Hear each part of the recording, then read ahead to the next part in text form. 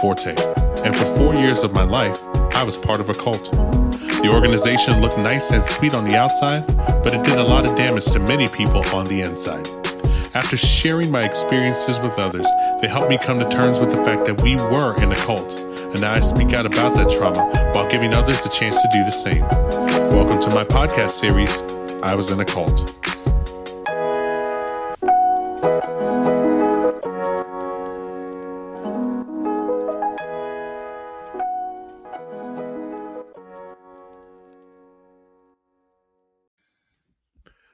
Welcome back to I Was in a Cult. It's your boy Forte.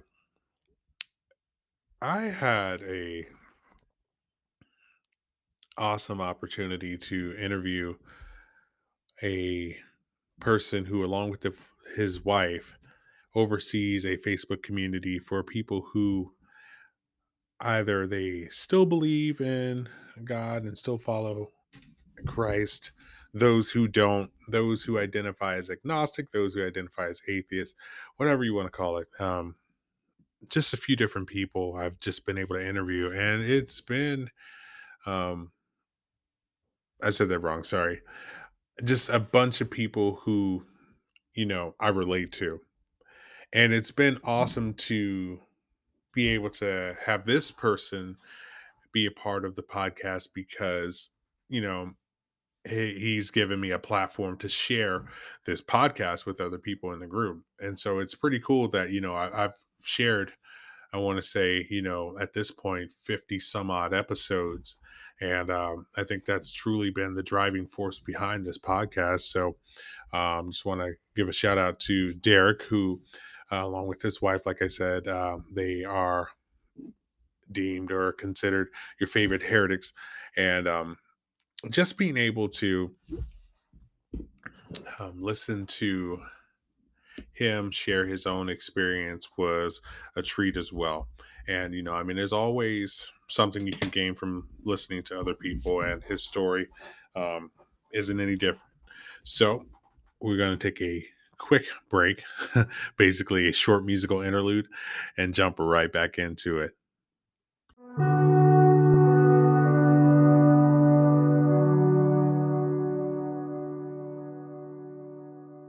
All right, welcome back to I Was in a Cult. It's your boy Forte. It has been a while since I have done any interviews.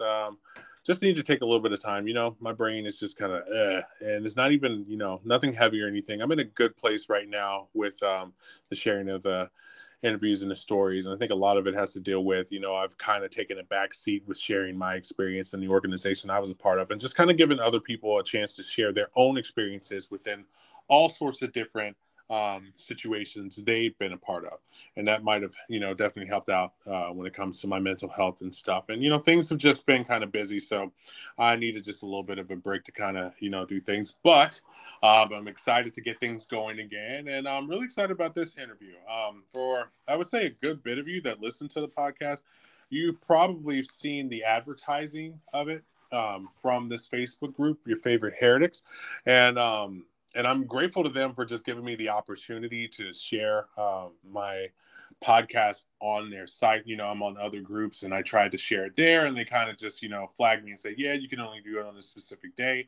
And I come back on that day, and then I can't share it. And I'm just like, okay, these are weird rules, but I understand. It's not my group. You got to keep it dynamic and stuff like that. But this one, I submit it, they approve it. And then, I want to say a good bit of people who have been listening to the podcast are members of this group as well. And, and rightfully so.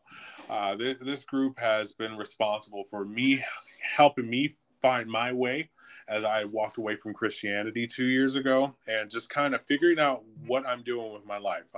I've shared a lot of things that have gone on. Some of it was with the cult. Some of it was with my own family. Some of it was just been with other friends and things like that. No judgment. And it's been a safe space. It's been a lot of things. And really grateful that when I asked this individual to come on and, get interviewed, that they didn't hesitate. So I'm really grateful for this. For those of you who are in Your Favorite Heretics group, you will know this individual. He's one of the admins. He is one half of Your Favorite Heretics. my new friend. I think he's a good guy. I think I love the input that him and his wife share, and I'm just very grateful to have him here. So if you will not, if you don't mind, if we will welcome to the IWIAC universe, my friend Derek. Derek, welcome to the show. What's up? What's up? Yeah, thanks for having me on, man. I really appreciate it. Grateful to have you part of our group, and yeah, grateful to be on the show. It's going to be a fun time just getting to chat and getting to dive into things. So thanks for having me on. Yeah, for sure. So let's just jump into it. Derek, tell us a little bit about yourself. Just tell us about your journey, how you kind of got from, because like the majority of the people in the group, well, I wouldn't even say the majority, but let's just say the people in the group, many of them were a part of a faith and they have walked away from that faith, and they've just kind of been navigating life through that. Why don't you just share your story, whatever that story may be, and just kind of give us a little, just an introduction to yourself and kind of how you got to where you are now. Yeah, absolutely. So I grew up, within evangelicalism, particularly non-denominational evangelicalism, I guess. Yeah. So which is funny because for a long time, non-denominational churches were trying to differentiate themselves like from Right. other denominations, but it's basically become a denomination, Yeah. which is the irony of it all. But anyway, so I, kind of that typical raised in a Christian home thing, prayed the prayer when I was like 3 or 4 years old with no memory, baptized shortly after that, grew up going to church every Sunday faithfully, was really, really, introduced to a lot of like the moralism, I guess, and the rule following when it came to a lot of like church culture, Right. that began to, I guess, affect a lot of how I understood God and spirituality as a whole. So I think a lot of my upbringing, I had this perception of the divine as being kind of like a rule master, like just someone who's constantly demanding perfection and this like obedience and this like spotless behavior where you don't say 4-letter words, or you don't have sex before you're married, or you don't you make sure to do all the right things too. I remember as a kid, like during summer, I would tell my friends I couldn't hang out because I had to read the Bible. And like a lot of my friends weren't church friends. Like they were, my neighborhood, I had some friends who were Jewish, and I had some friends who, were atheist, and I had some friends who were maybe kind of loosely Christian or whatever. But I don't know. It just was funny because I just had this immense pressure that like I needed to perform, do all the right things. And that's not a very sustainable way of like living life as a whole. But I think, I started deconstructing, to an extent, probably when I was like 20, right around then. And then it kind of just started more and more and picked up intensity. And then when I finally had language for it, that was like when shit hit the fan. Right. So anyway, like after I had gone to Bible college, it's where I met Rachel. Thought we were going to be missionaries in England of all places, which sounds kind of funny to be missionaries there. But I was like, I felt called there, felt like, it's post-Christian, like it's, a lot of people aren't like churched and stuff like that. So anyway, long story short, we took the typical Bible college fast track, got engaged after like 5 or 6 months of dating. Yeah. We eloped 6 months after. We're pregnant a month after that. We moved to a new country. And then into the first trimester, Rachel's having this like, crisis of faith / also, difficult time. Just like overall, she had gone through her religious trauma, in particular, and as a result of, a relationship with a mentor who got really sucked up into conspiracy theories around eschatology. And that really just sent her in a very dark place. She had gone on a missions trip where, she had basically been receiving all of these messages about obscure YouTube videos that were showing how all these signs pointed to Jesus coming back like any day now. And Oh boy. so Rachel just was filled with this intense anxiety. So all this was like building up, building up, building up. We're in a new country. She's newly pregnant. We're newly married. We're trying to figure out life, and all of this stuff is just like looming in the background, and it just kind of like hit the fan. And so that was like her deconstruction, like the beginning of hers, really. But we moved back to the States, ended up calling Georgia home. That's where Rachel grew up. And, from there, our son was born shortly after, in 2016. And when I first became a dad, I remember looking at my son, and that's really when my like formal quote unquote deconstruction started.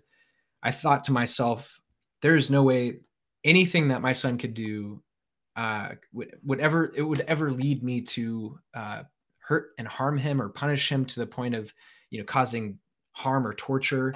Like, and so I couldn't imagine why a God who's supposed to be love would ever do anything like eternal hell, like sending someone to be tormented forever, to those who he calls his children. So for me, it was like either I'm more loving than God as a father, or my idea of what the divine is completely fucked. And so I had to, really start digging into this. And I remember as I was starting to stumble across different thinkers who were, considered heretics by a lot of people, guys like Peter Hyatt, who was really foundational for me. I came across other folks like Brad Jersak. I remember William Paul Young had a couple podcasts I listened to. He's the author of The Shack.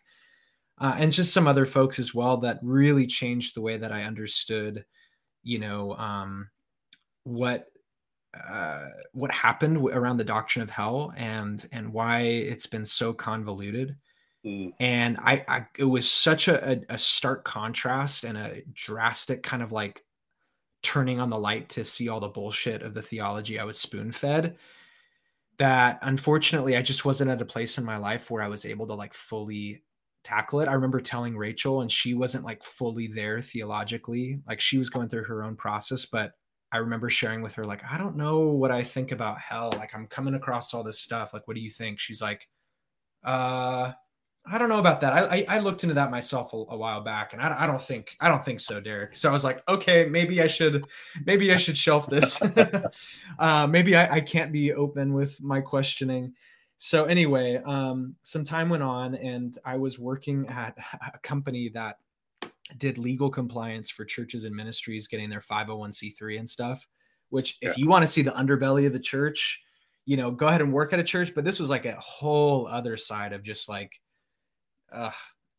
grossness. So anyway, I was there for a while, and I was listening to these pastors being like, I want to save souls from hell. And here I am thinking, like, in the back of my head, that's bullshit. That's bullshit. Yeah. You know what I mean? And like this mounting pressure of cognitive dissonance of like, I can just either keep stuffing these questions deeper and deeper and trying to keep it on the shelf, or, the weight of my questions is going to completely cause my shelf to collapse, if you will. So I got to that point where I was able to leave the job, not for any reasons necessarily related to that, more because I was given an opportunity for a more flexible and better paying opportunity. So I left there, and that was kind of when I was like, I've got the space and the freedom to like actually take this back off the shelf and like start diving into this and not being afraid. But I remember there was like that beginning sense when you're starting to deconstruct, where there was such a sense of like, oh my God, like, am I alone in this? Number one. And number two, like, what if I'm wrong? What if I am sent to hell for questioning these things? Like, what if, all those what if questions that, make you think that you're wrong for what you're doing. Yeah. But at the same time, I was like, no, I can't shake this. It's like when you see something, you can't unsee it. Right. Right. And I remember, being like, no, everything that I'm uncovering just rings so true in my spirit. I like it just so resonates within me. Like I cannot pretend that this isn't true. Like what I'm uncovering, the BS that I was fed about, eternal torment or biblical inerrancy or, like penal substitutionary atonement and some of these other things that were these huge pillars that were upholding this angry, judgmental God who was two-faced. On one hand was loving and kind toward me, but anybody who didn't believe, he was wrathful and just the most terrifying being that you could ever come across. So it's like, talk about a mind fuck and talk about something that is really just going to keep people stuck. And I remember just wrestling between feeling immense freedom and peace, but also having this real, worry and a lot of like the judgment of others. I remember when I went public with my thoughts around hell, it was like hundreds and hundreds of people commenting on my Facebook, which of course is like the best place to share anything. And I remember like I had people who I went to church with who unfriended me. But like, I mean, right around that time is when I first came across a Facebook group who ironically, that one of the leaders of that Facebook group was one of my former Bible college professors who had deconstructed himself, which was just such a full circle moment for me. But it was so funny to go through that. But had it not been for community, had it not been meeting some people who were questioning the same things, experiencing the same things, like, I don't know where I'd be. And that was really like my personal deconstruction. And I think experiencing just like a taste of what that was like was really the motivation behind us starting our own Facebook group. Yeah. So, and I guess, speaking of our Facebook group, I mean, what originally started Your Favorite Heretics was when Rachel and I crossed paths in our deconstruction. She was getting her religious studies degree. I was doing my own personal study. And we just found ourselves kind of at this like similar point. And, a lot of our relationship, we didn't see eye to eye on much. And, to this day, we really don't. We're very different, which is, beautiful and can be challenging. But I think that why I say all that too is, it was around that time that Rachel was like, hey, we're getting all these people questioning us and asking us what we believe and why, why we're not seeing things the way that we used to, et cetera, et cetera. Why don't we just have a consolidated place? She's like, first it was like, I want to call it Your Favorite Heretic. I wanted to run it by myself. This is Rachel. She's like, what? It'd be better if we did it together. And that way we can point people to a resource. And I was like, That sounds great. Let's just do it. And, if anything comes of it, great, but we really just had no expectations at all. Yeah. So anyway, that kind of led a few posts in. We were kind of talking about some of our journey and decided to just talk about church trauma. And we posted on it, and that kind of just took off. And in fact, the other day, Facebook memories reminds you of things. I checked on one of the posts that one of the pages that had shared that Instagram post on Facebook, and it's been shared over 100,000 times on just one of the pages. And I was blown away that it even reached that number too. Even the other day when I saw that. But for some reason that really opened our eyes and uncovered just like, not only is this just not us, not only is this not just like a few people that we're meeting, online, but it's like, oh my God, this is like a phenomenon that's affected so many people. So many people have experienced religious trauma. So many people have been through spiritual abuse, and it's an absolute, issue that goes completely underneath the nose of a lot of churches, or, it's completely bypassed, and many people, many survivors are gaslit or they're silenced. And I think that really just changed our focus of, we want to advocate for people who feel like they don't have a voice. We want to create a safe space for people to heal. We want to be able to help others who wish they had the words to communicate some of their feelings and their process through deconstruction, to really have tangible resources to be able to also share with other people who are saying, well, what do you believe?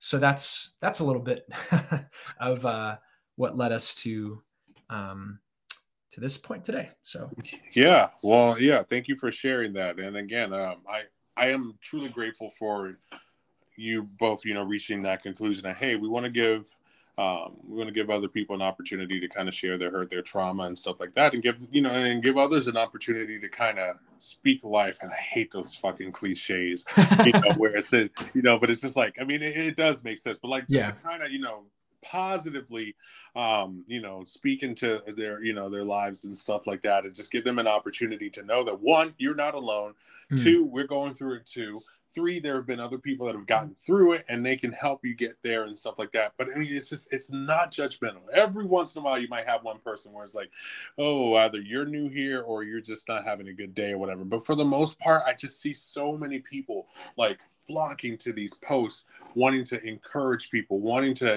let them know, hey, no, you're absolutely right, the way that this person handled that was extremely wrong. People that are that were hurt, finding healing and stuff like that. I mean, it's beautiful. It's very ironic because this is what the church was supposed to be, and it's not. And that's the reason why I take joy in being a part of this group, is because it shows me a couple of things. One, they are not the gatekeepers of morality. Two, they're not the gatekeepers of healing and all this other stuff. And three, at the end of the day, like, you could go without this stuff and be just fine.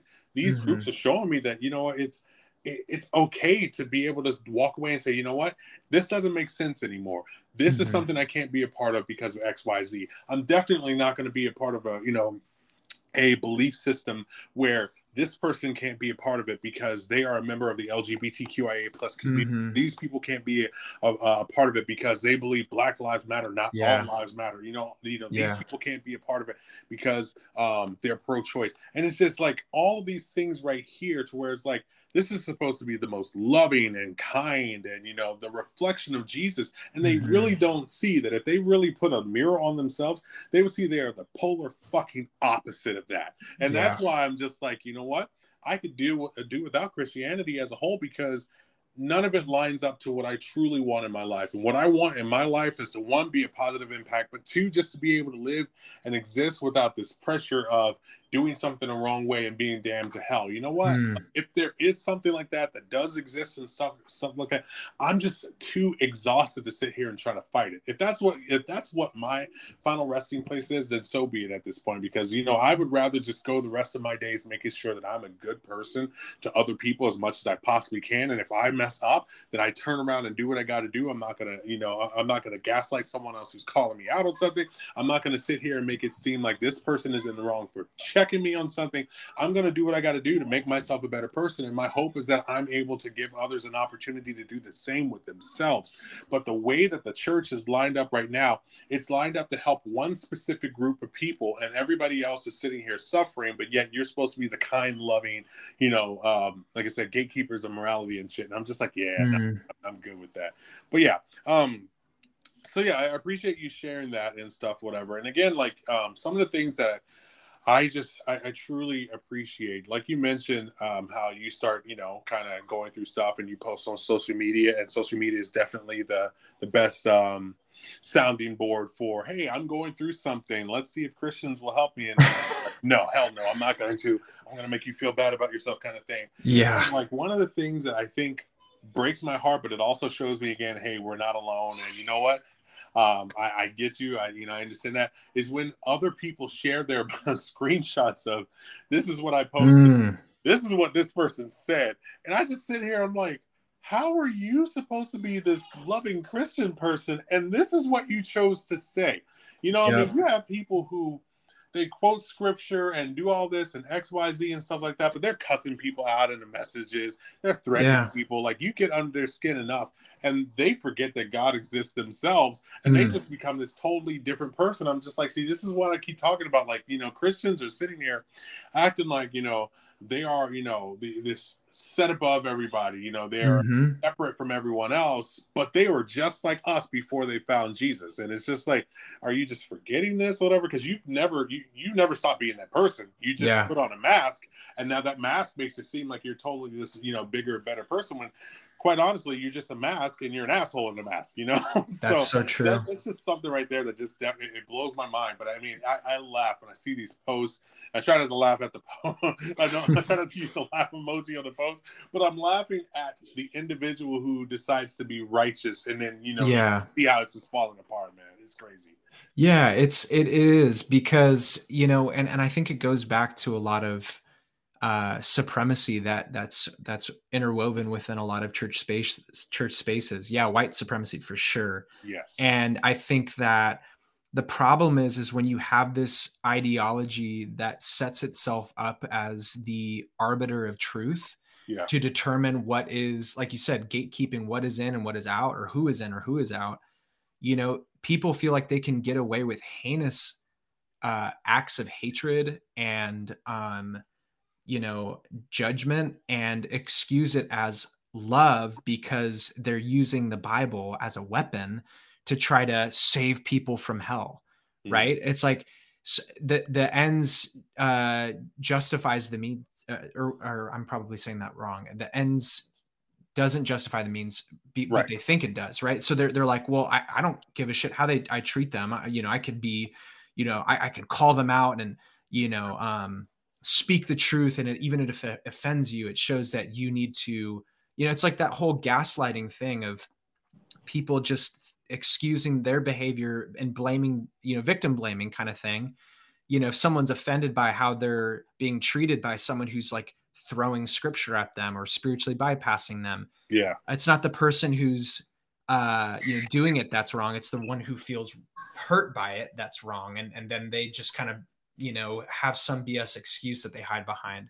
But the problem is like, no form of abuse should ever be tolerable, and no form of supremacy should ever be excusable. And the whole idea is that for an entire system that for hundreds, if not the last 2,000 years, has had a propensity to get in bed with empire and want to marry itself to power to maintain some form of influence and control over people.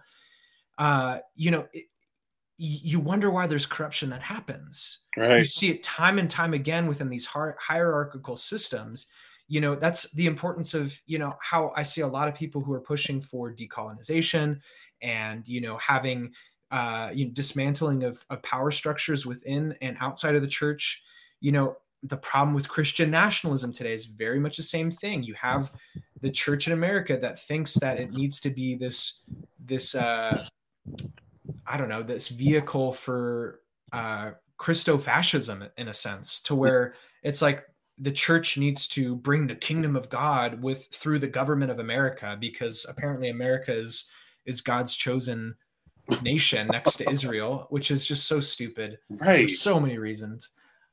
But my point of saying all of this is that when you have a group of people that position themselves as the authority of truth, Mm-hmm. they cannot be wrong no matter what. And so there's no getting through to them. And that's Yeah. why I've learned over time, like, I'm just wasting my energy and I'm wasting my breath arguing with these people, Right. because they will not believe, no matter how clearly, they are wrong, they will not admit it. Right. Because to admit that they're wrong is not defending their faith adequately. And they can't be wrong because they know the Bible and it clearly says whatever they want it to say. Right. It's just it's a whole confirmation bias in a system that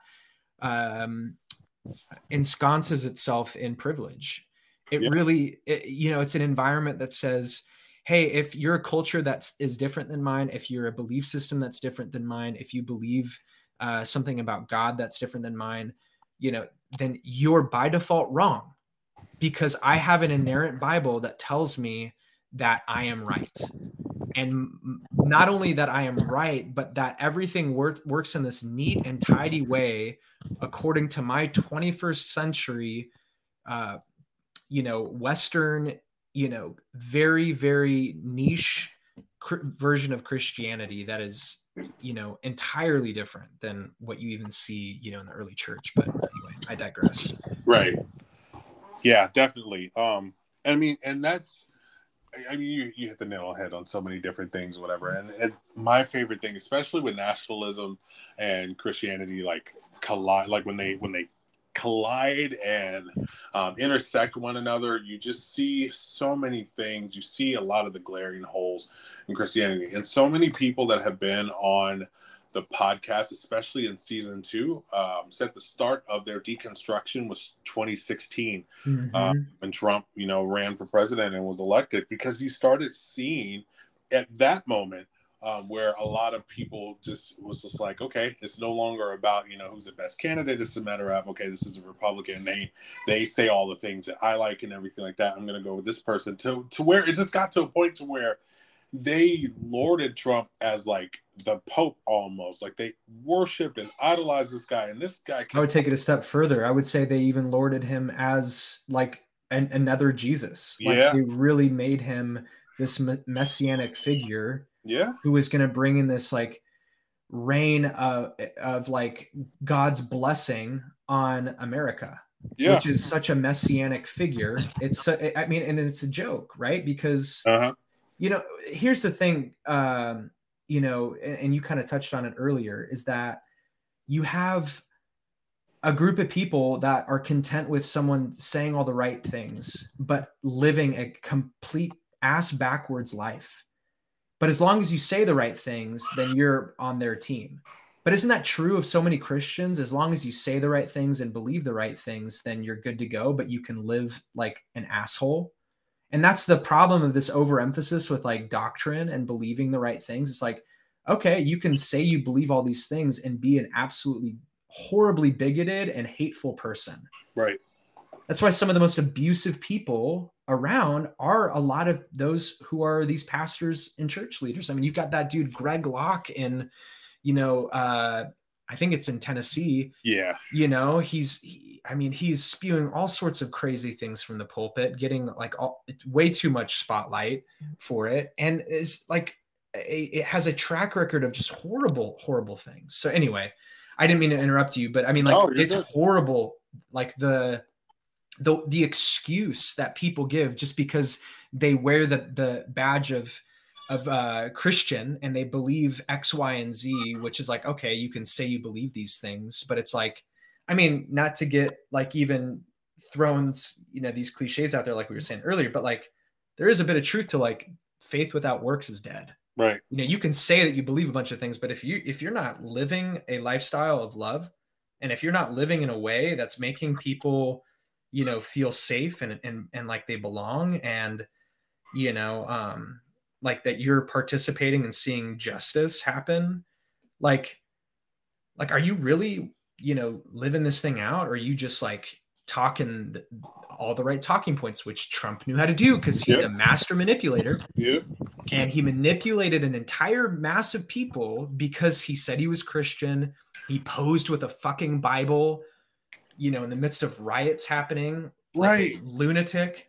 I mean, it was all for show. And he's so masterfully manipulative. It's not even funny. And what's crazy about that thing is the man said years ago that if he ever ran for the presidency, that he would run as a Republican, and he bashed the Republican Party and said this is why he would do it. And then he fucking did it and proved himself right. I'm not giving this man credit, but he was right, because they ate that shit all the way up. And this dude's up and down swore that he would run as a Republican for XYZ and did the exact same thing. And it's as if no one saw it, or they just totally forgot it. Like it just went over their heads. And it's crazy. And so when 2016 happened, you could start seeing the shift. And then when it got to 2020, it was, everything just kind of collided. And I know a lot of people definitely started their deconstruction phase during that time period. Like for me, I was done because, I got furloughed from a church. They said they would never, they wouldn't do it without going through these steps. And then they ended up furloughing me anyway. And then they ended up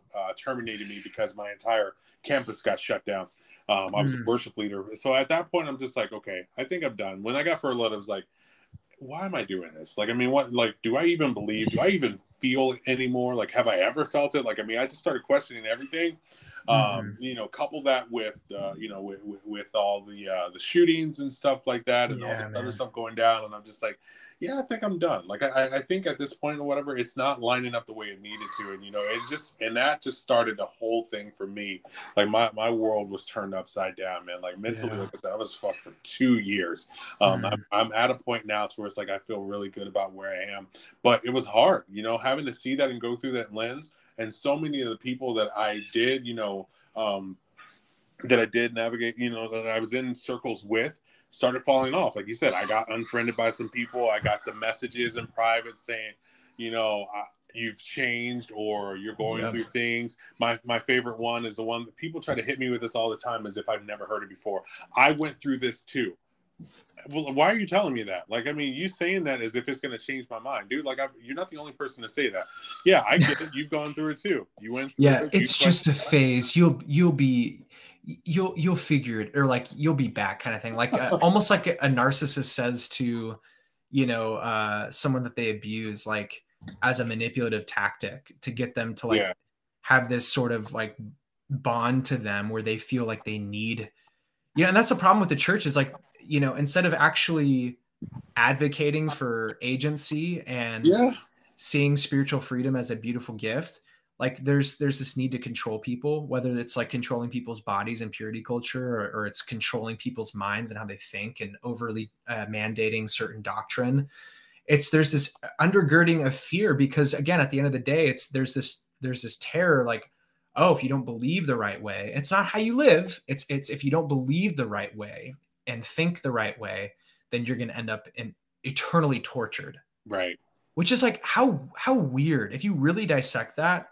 So it's about me mentally ticking off the right boxes, but I can live like hell as long as I still believe the right things, and maybe say sorry to God, you right, know. Like, is that really like what like this revolutionary, like, grassroots movement of a Middle Eastern, you like uh revolutionary, aka Jesus, like really was all about in his life and teaching? Like, I venture to say no. Like, it no, was so much about ending oppressive systems and including the marginalized, and doing something that was so subversive to a system that thrived on oppression. And hello, here we are again in this day and age, faced with the same cycle of, you know, people are being oppressed and marginalized, and the very people that should be on the front lines advocating for those who are being marginalized are the ones who are being silent and standing by. And again, I think that's, like you were saying earlier, that's what a lot of people have said. You know what, this is bullshit. That the church just can't seem to like wake up and get how dysfunctional it is. yeah, Like, when you make it all about this image and being the cool church and having like the right, sounding worship. I was a worship leader too, like all these things that, it's like, can I be a trendy church where there's like this cool Instagram and, everybody likes our logo, and, our pastor wears flip flops and skinny jeans and has a cool haircut. It's like, the fuck are we doing? Like, what are you right, doing? Like, what are you doing? Like, what good is that doing? So people feel warm fuzzies for 30 minutes on a Sunday and go, like, you know what I mean? Like, oh, cool, the church is getting more money. They don't give a fuck. right. Like, anyway, that's a tangent, but my point is like, there's so much dysfunction, and it's like the more things that you like turn over, it's like, the more lights that you turn on and expose, like, it's, how do you deny it? So, like, to your point, it gets to that space where, it's just like, what's the point of even being involved with any of this? And Exactly. yeah. Yeah, because I mean, it's just somewhere along the line, like these churches have lost their way, and it's just Mm-hmm. it's so wrapped up in trying to be trendy and cool and Mm-hmm. all this stuff. And I mean, hey, I had a blast. I was in like I served, or I was a worship leader at like 6 different mega churches in South Florida Mm-hmm. before we moved here to Georgia, and I had a blast at a couple of them because I like the ability to be able to be me, or what I thought was me, and to express myself freely and stuff, being able to do cover tunes and stuff in some of these churches. It was really cool, but it's just like everything felt like really milk level, and it didn't really Mm-hmm. get to the meat level. It wasn't really going like the Bible studies and stuff like that. We're not really talking about substance and stuff. But then not only could they not elevate beyond that when it came to teaching the scriptures and stuff, they stayed there with other things, especially current events happening in society. And the answers that they gave, they gave the very rudimentary or, just very like remedial answers when it came to, things in society, with same-sex marriage or, Mm-hmm. or stuff like that. They couldn't really give anything of substance. Or when they tried to provide something, the scripture they used was wrong. It was inaccurate. They couldn't figure something out or find it there because it was not something that, first off, a lot of these letters were not meant for the entire, faith. It was for that group of individuals there, but they try to apply it and make it say, "Oh, this is how it is. It's supposed to be now." I mean, shit. They didn't have electricity. They didn't have any of the shit that we have now. Like, I mean, so many things have changed, and if things Mm-hmm. have changed and adapted or evolved over time, why is it that we're still holding on to this ancient relic of a book and holding it as, oh, this is exactly the way it needs to be 2,000 years later, Right. as if we haven't changed things based on historical just historical books and stuff like that from the past before. Like, I mean, there's so much shit, hell, slavery is something that happened hundreds of Mm-hmm. years ago. We've moved Mm-hmm. past that. We've learned to not do that. We've learned to strive past that. We're still making changes and trying to get things right now as we go. Well, some of us are, others again in the faith are trying to hold dearly to some of the most, the most, it's idolatry, the shit they're trying to hold on to, and it's the craziest thing in the world because they're not supposed to be worshiping idols, and that's what they're doing. They're clinging as much as they can to these flags and these monuments and statues, Mm-hmm. all this shit. Like, they're getting in arms when fucking Aunt Jemima's name got changed. They're in arms when like when all these random shit is changed and people are doing things. And again, this is a tangent of my own because first off, one, we as Black people didn't ask you to change Aunt Jemima's name. We don't care about that shit. We said change Mm-hmm. mammy picture. Get away from mammy culture, because that right there is offensive to Black people. And Mm-hmm. maybe her family wasn't necessarily feeling it, and that's fine. But we're not a monolith. We don't all agree. Change Yeah. that part. Don't change the name of the company. What the fuck is that going to do? You still, I mean, it's just a matter of you are you're caving to the pressure of shit that white people are telling you to change. Black people didn't say change that shit. You did that. So they're telling you to do something you did. It's just like, it was just a random weird thing that, like they start doing this stuff. But then again, you have, like I said, these people who claim to be, faith-based and stuff, and they're wanting to cling to it and hold on to it for really weird and odd reasons. And it's just like, at the end of the day, it's just like, man, like, you've completely lost your way. You're supposed to be loving other people. You're supposed to be there, showing that you care and understanding stuff. But you are willing to die for shit that really should be changing, and it's shameful. So at the end of the day, like, you've said it, I've said it, it's just a matter of what's the point. Why are we still hanging on to this? Why are we still holding on to something that clearly has no intention of changing for the equity of everybody, to make sure everybody has an equal seat, everybody is welcome to the table?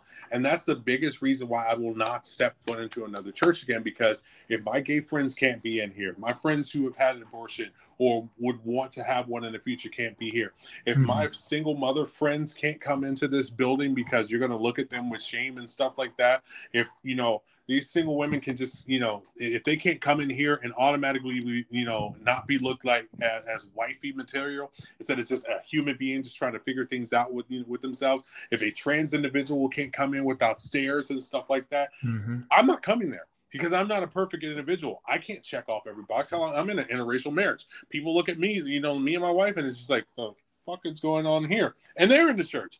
But it's just a matter of like, but if I can check off certain boxes and they can't check off any of them and they can't come in here, I'm not going to be there. I'm sorry. With my own conscience, I cannot sit here and be a part of something that is telling them they're bound for hell for something they cannot change within themselves and should not be forced or made to feel like they need to. So I'm just like, fuck that. I'm just going to do what I got to do with my life. Show them I love them. I don't have that in a church setting. And I just won't. I refuse. Yeah.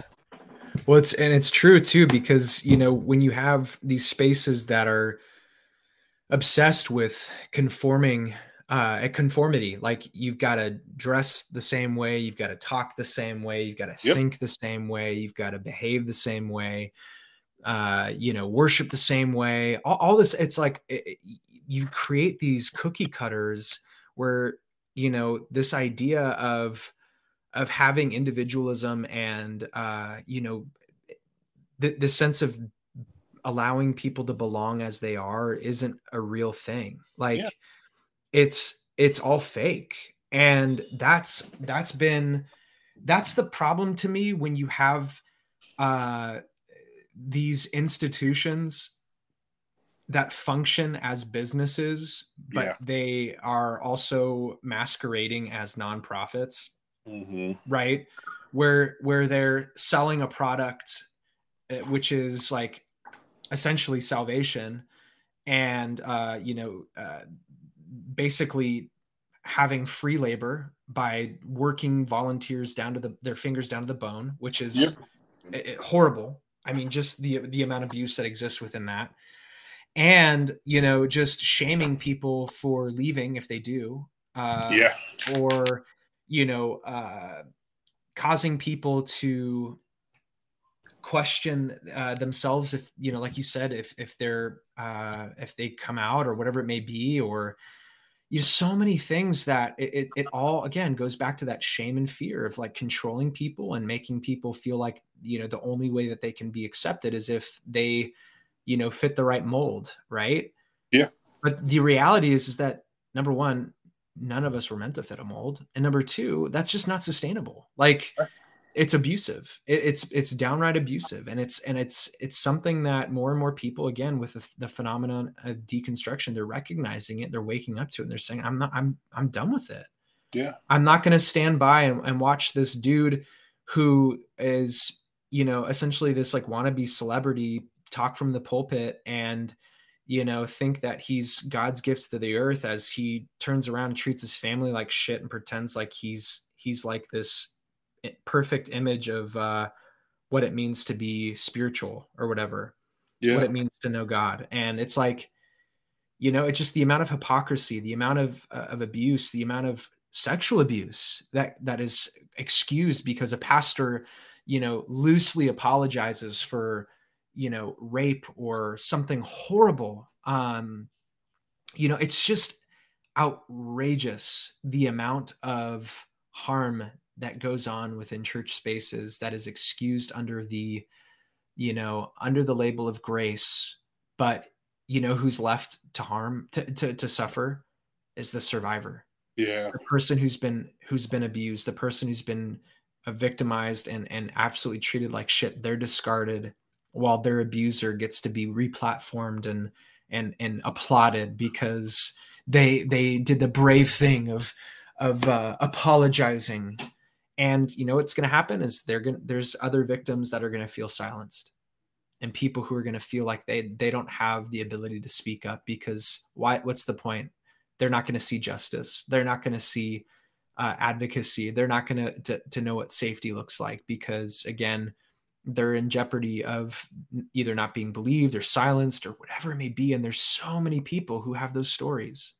In fact, I remember Rachel and I, when we first started the account, when we were allowing DMs and responding to them, Yeah. I mean, we were flooded with people's stories. And I mean, like, it got overwhelming, just the consistent thread of abuse. And sometimes it was sexual, sometimes it was, strictly spiritual abuse. But I mean, whatever form of harm and abuse, it happens so much. It's sickening. Yeah. The last place we should ever expect church or expect abuse should be in church, Right. right? Because that's supposed to be the place where those who truly know God can help people feel connected to the divine, more connected to themselves, connected in a community that's safe and inclusive, and it's not. No. And that's why we're deconstructing, is because we're not okay with toxic theology. We're not okay with shitty systems that oppress and abuse people. And frankly, like, I hope the church dies in the form that it's in, because again, all I see it continuing to perpetuate is more and more harm. Agreed.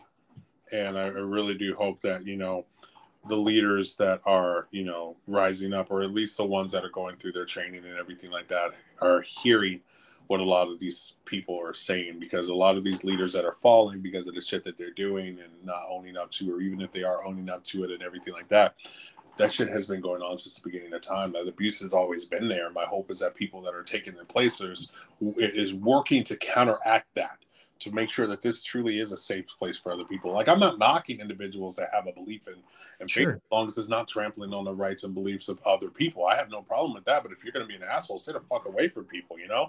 But like, it's the things like that. You said it earlier, how you have to worship the same way, dress the same way, you know, sing the same way, do all these other things. That's why, in my opinion, American Christianity in itself is a cult. And in the current model, how, you know, being trained to lure people in, but then you start, you say, yeah, come as you are. And then they try to change you from the inside out, you know, the minute you get in there.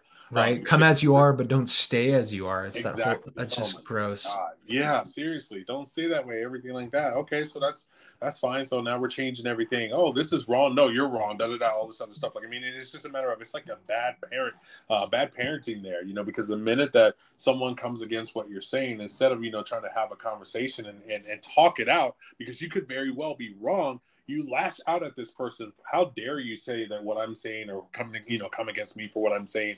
Bad person, ridiculed, you're shamed, you're exiled, and all this other stuff. Like, I literally, like, when I, you know, the church that I was in, when I, you know, ended up, you know, leaving and everything like that. Like, I'm not knocking that church, but I didn't hear from any of them when I got furloughed. I didn't hear from any of them when I got terminated. It fell off. And that's the Horrible. common thing with a lot of other people. You walk away from something or decide you want have nothing to do with it, or you are removed, you don't hear from anybody. It's like these cliques of people. It's these cults, these small little cults that are going around that, you know, it's a very toxic mentality, and it has to stop. It has to change. If the church is going to survive, they have to start making changes here. Otherwise, it's going to die. And if that version of the church does die, hey, I'll be there with a fucking party hat on, man, because it needs to. It really does. Mm-hmm. Absolutely. Yeah.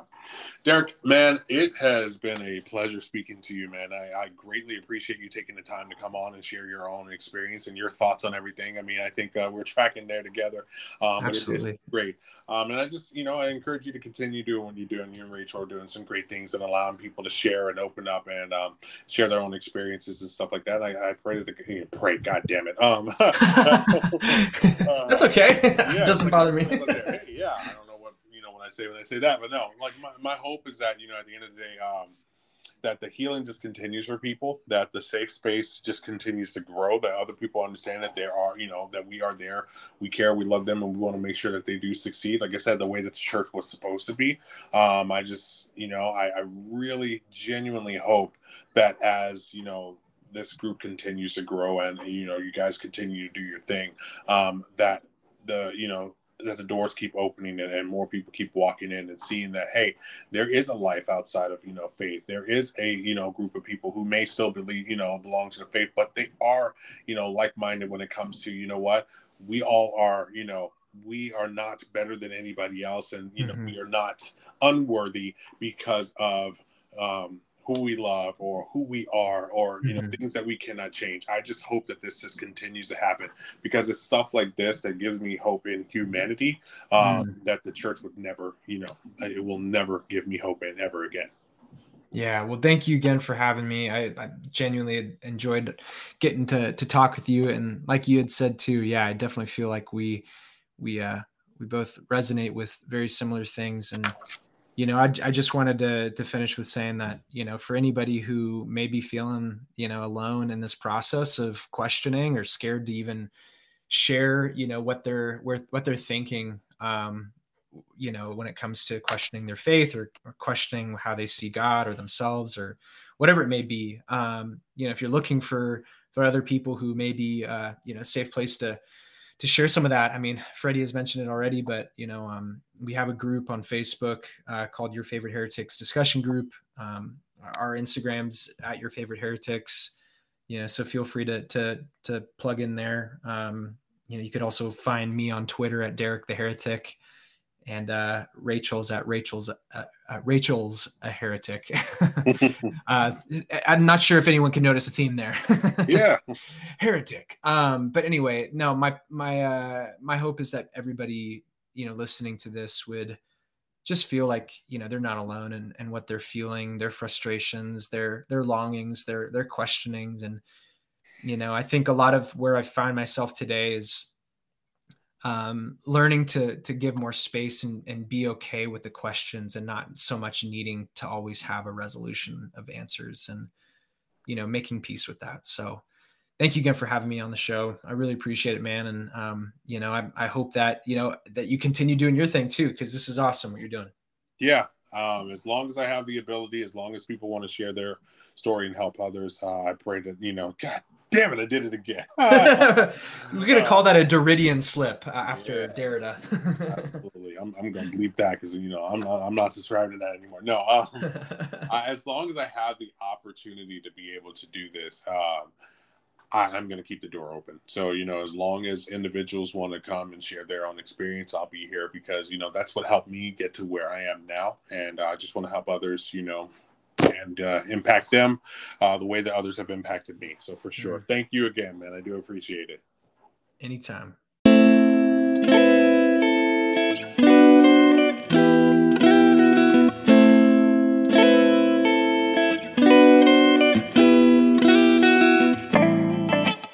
Hey, thank you so much for listening to our podcast. To get updates on new episodes, please subscribe. Do us a favor, share the podcast on social media with your friends, family, and enemies. Leave a rating or review for others to be able to discover the content, whatever you want. We just appreciate your time and energy. Thank you again, and have a good one.